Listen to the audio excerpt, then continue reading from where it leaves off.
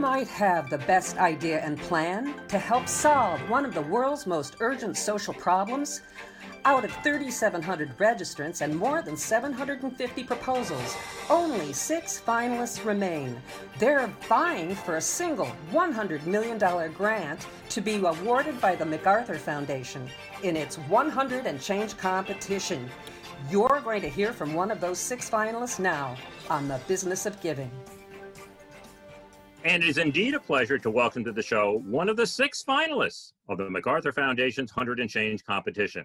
She is Beth Sandor, a principal at Build for Zero, which is an initiative of Community Solutions. Welcome to the Business of Giving, Beth, and congratulations on being named one of the superlative 6. Thank you. It's wonderful to be here. Share with listeners, just quickly, the mission of Community Solutions and Build for Zero. Yeah, the mission of Community Solutions is a lasting end to homelessness that leaves no one behind. So that's really what we're trying to achieve with all of our work and specifically with Built for Zero. How many people are homeless in America on any given night, and what's the impact on their health, their lifespan, and so on? Yeah. So right now, the numbers we have are a little over 500,000 people are homeless on a given night. A large proportion of those folks are individuals, but also almost 170,000 are families that make up that number. And about 30,000 are youth. And so we have a lot of families and youth still homeless in our communities. The other important thing to note about the population is disproportionately people of color compared to the general population. We can see that in Black Americans make up 13% of the general population, but 40% of the homeless population. And so we see the disparities that exist in our communities generally show up in the homeless response system.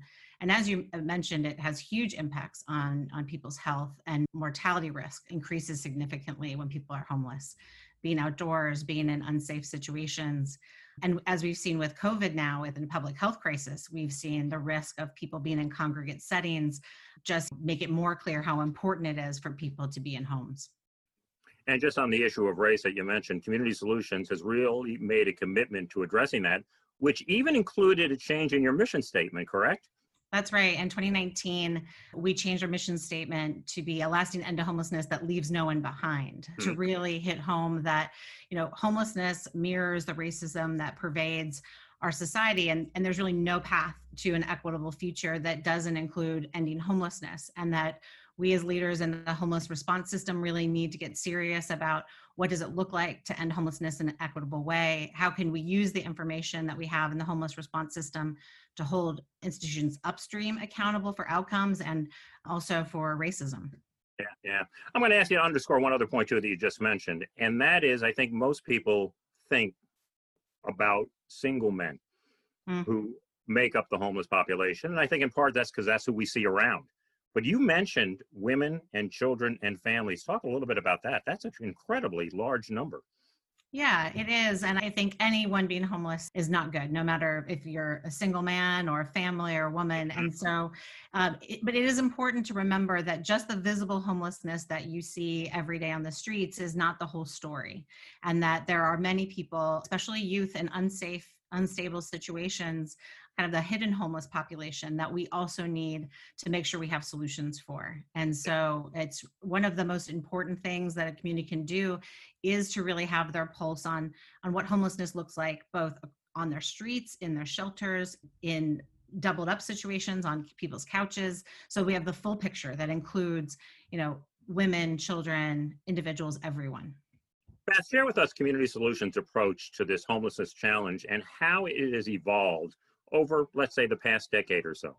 It's evolved quite a bit. And I've been working with Roseanne Haggerty, who's our president, for 20 years now, if you can believe that. And we've been on quite a journey together. We started as affordable housing developers with the mission to end homelessness because we really believed that the answer to homelessness is housing. And after doing that for a long time, building 3,000 units of housing, we realized there were still very vulnerable people on the streets outside of those buildings, and that we needed, if our mission was to end homelessness, we needed to get serious about understanding why that was. And so our work evolved from focusing on permanent housing as the solution to really trying to look at it as a systems problem.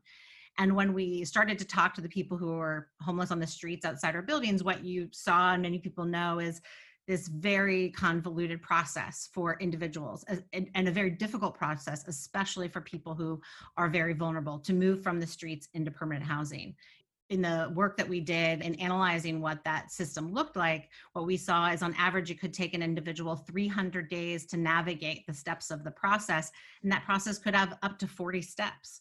And if you're a person who's been sleeping on the street, you're cognitively impaired because you don't sleep well, you may have major health issues. And that kind of process would be difficult enough for anyone to navigate, let alone someone who has a high acuity level of health or mental health needs.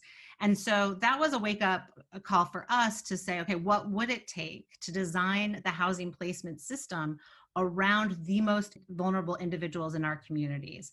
And if we could do that, then the system would work better for everyone. And so we launched in 2010 a national initiative called the 100,000 Homes Campaign, where 186 communities across the country came together to figure out how to redesign their systems to accelerate their housing for the most vulnerable people.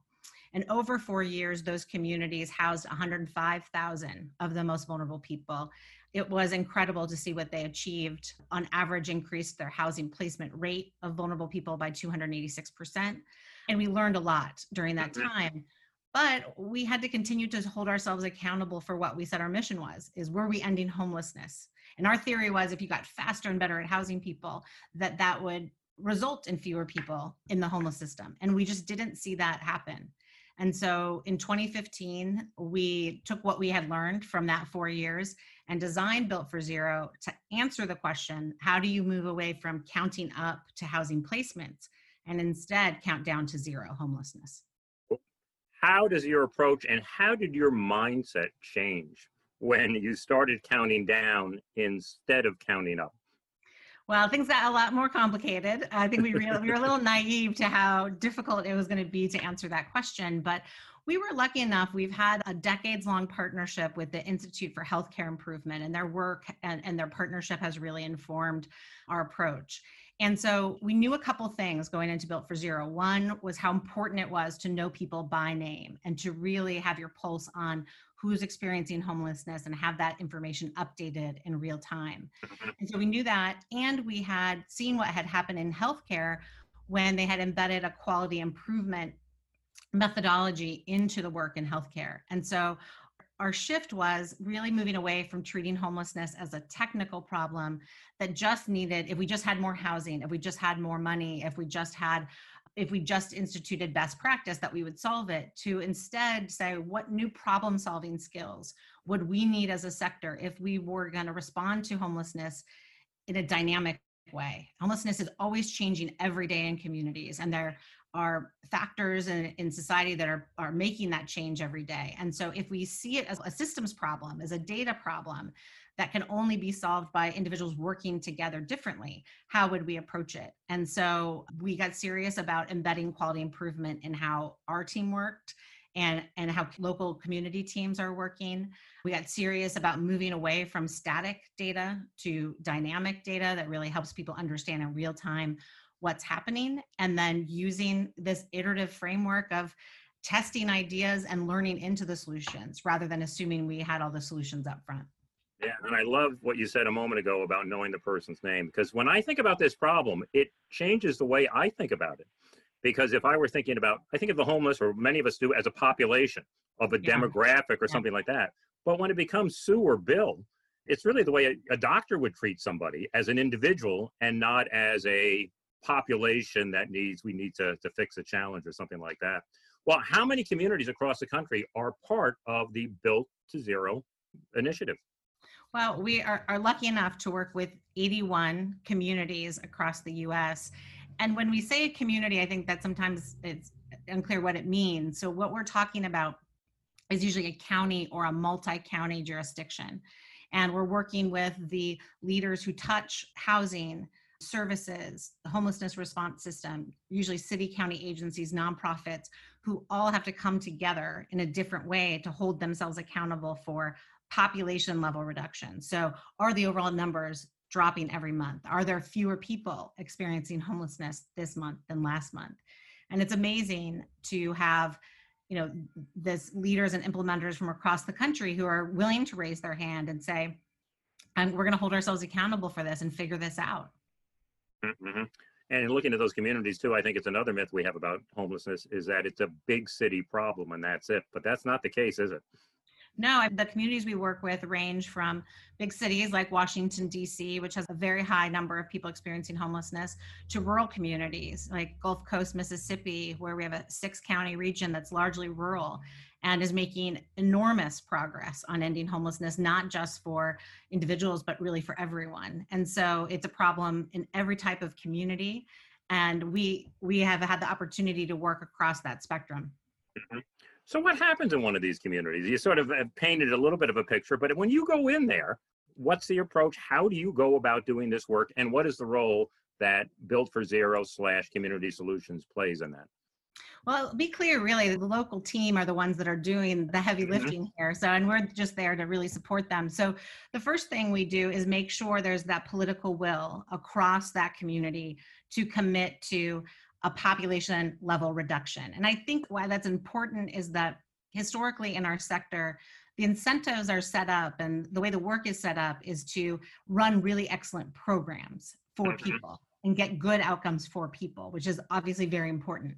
But the additional question we need to ask are all of those investments and all of that activity adding up to fewer people experiencing homelessness every month, and that we need to hold ourselves accountable to that too. So the first step is there the political will for that level of accountability?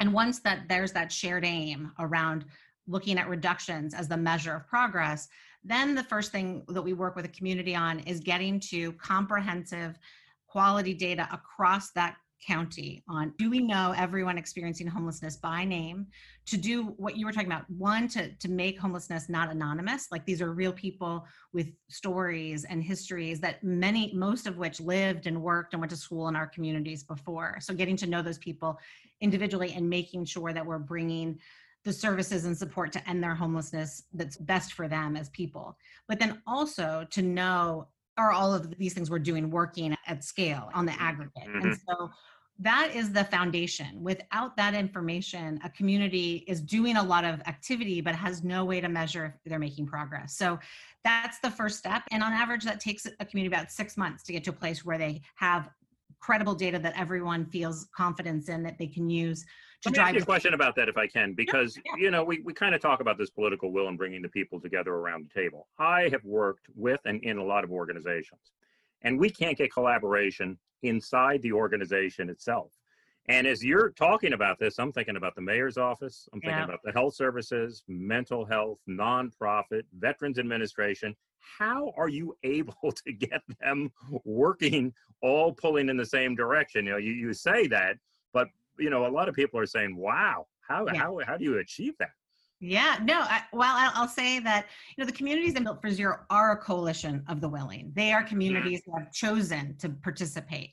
And so we see them at kind of the leading edge of this work. But no matter what you said is exactly right, because no one entity in any community is accountable for ending homelessness, lots of agencies are, everyone has to agree.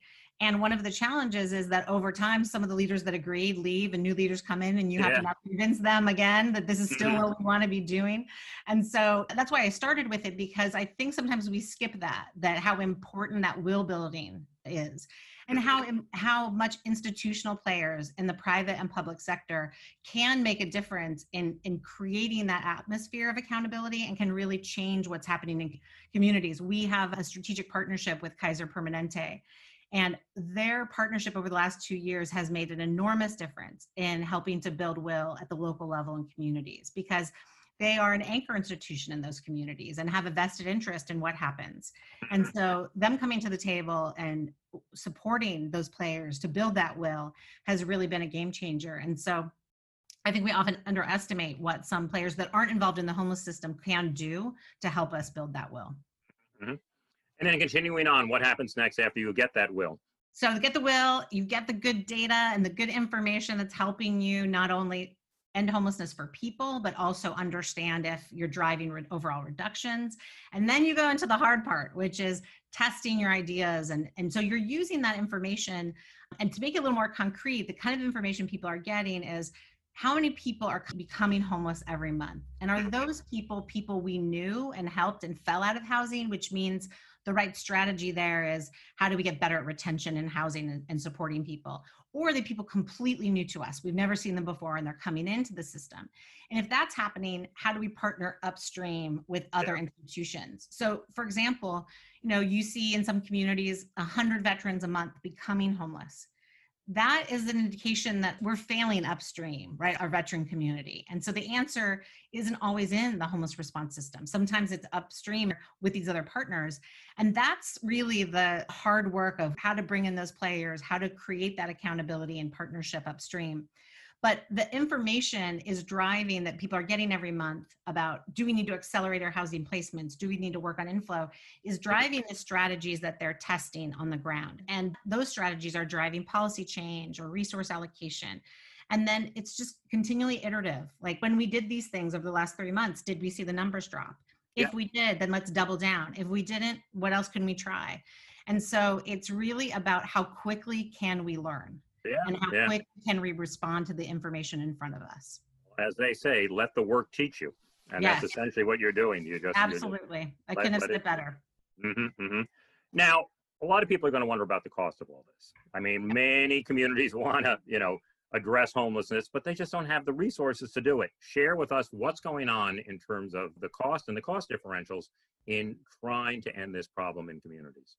Yeah, well, we are spending a fortune already on this problem. And so in the communities we work with, where we start is not that the solution needs more money. Where we start is how do we optimize the resources we have to address this problem? And what we see is we know that it costs to keep someone homeless, it costs us about $35,000 a year. And that by housing them, we save almost 40%. And so there is a huge upside to ending homelessness in our communities. And obviously there's a moral imperative to do it as well. And so I think it shouldn't all be driven by cost, but I think people forget that we are spending a lot of money to have systems that keep a lot of people in homelessness, and that we design those systems and we can design systems that don't do that and that end homelessness in our communities. And that's what gives me hope, is that these are systems we designed, and we are smart enough to figure out how to redesign these systems to work for people in a different way. What's the most impactful lesson you've learned about systems change? I think it is to really be comfortable with failing forward a lot. I think when we moved away from these ideas of mapping a 10-year or 5-year plan to end homelessness, and instead say, if we can get clear on the end state, what it means to end homelessness and how we know we are doing that, and then be willing to learn our way into it, that is the game changer. That has been the game changer in my work. And I think the hard thing for a lot of, I'll say, electeds and a lot of people in positions of authority is that isn't something we have communicated to the public yet. We've in our messaging around homelessness have treated homelessness as a static problem, right? We've said there are this many people experiencing homelessness in our community, and if only we had this much housing, we could solve the problem. And actually, homelessness is very dynamic. It's changing all the time. And what we need is to be dynamic in the response. And so how can we start to message the problem differently that will allow the community to understand that we're going to get a lot of things wrong before we get them right, but the commitment is to that end state. And as long as that exists, we can do this work. Well, speaking about that end state, 81 communities are part of Build for Zero. Has anybody achieved that end state? And if so, tell us a little bit about it. Yeah, so we have 13 communities that have ended homelessness for veterans or chronically homeless individuals. And then congratulations to them. About 40 of our communities are seeing measurable reductions every month. And that's an indication to us that we're moving in the right direction, right, with where communities are going. And, the reason that we started with veterans or chronic homelessness is for communities to learn what does it take to end all homelessness. And we have a cohort of about 10 communities that have already done it for veterans or chronic or both, who are now working on applying the methods that have gotten them there to everyone. And I have to say, one of the most exciting things is we think, in the next year, we will have a couple of communities who've ended homelessness across their whole county for everyone, women, children, adults, everyone. And I think that is really the vision we have, is that We live in communities that don't allow people to experience homelessness.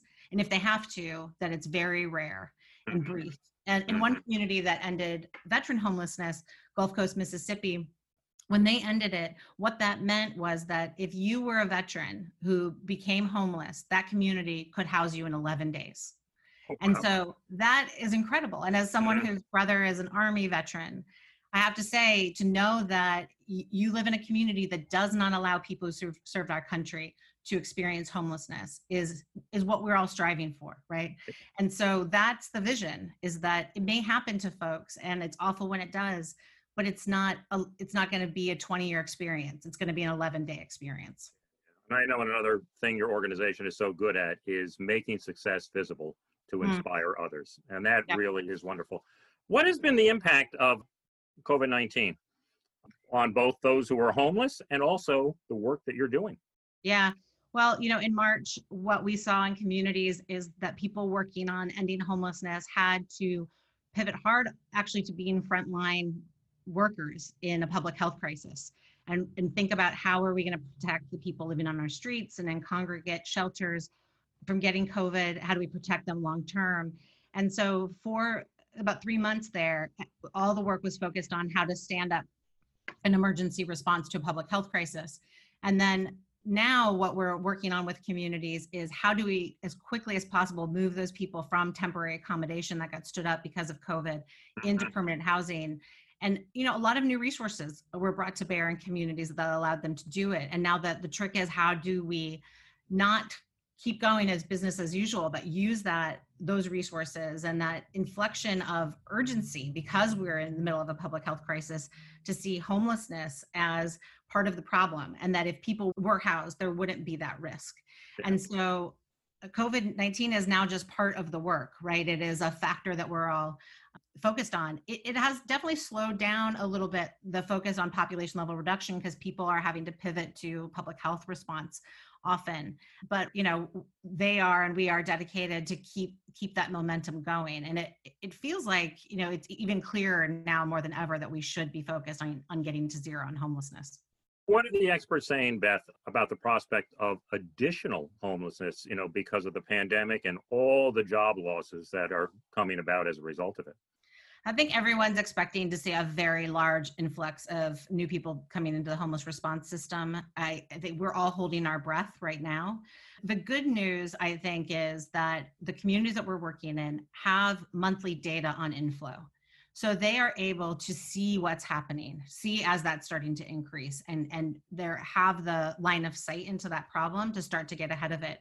And so we know many of them are already starting to work and partnering with upstream systems on eviction prevention work, on how do we support people so they don't come into the system. So inflow has become a huge focus of our work in the last year, and is a huge focus of what's happening on the ground in communities.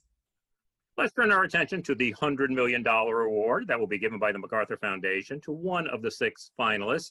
If you are fortunate enough to be declared that winner, how will you use the $100 million, and what will it allow you to do that you can't do otherwise? Yeah, first, I'll just say we're thrilled to be a finalist in this competition.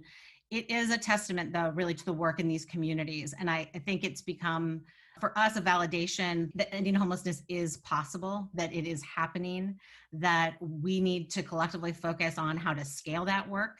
And so that is really what it would accelerate for us, is the ability to go from 13 communities having ended homelessness in their community to 75 in the next 6 years, and to scale the work and start to become a normal experience for communities to end homelessness. So it's going deeper in communities and increasing the number of proof points of communities ending homelessness, and then going wider in scaling both policy and practice change so that there's a clear roadmap for everyone in the country to end homelessness in their community. Well, Beth, I want to thank you for being with us today. Tell us about your website and some of the things visitors will find there. Yeah, go to www.community.solutions or join builtforzero.org. Either one of those, you will find information about Community Solutions work generally, about our work in Built for Zero, about the methodology and approach. And you can also see all the communities, the names of all 81 communities that participate in this work, and the names of our partners that have supported this work to date. Very cool. Well, best of luck to you and your team and the MacArthur Foundation's 100 and Change competition. It was really a pleasure to have you on the program, Beth. Pleasure to be here. Thank you.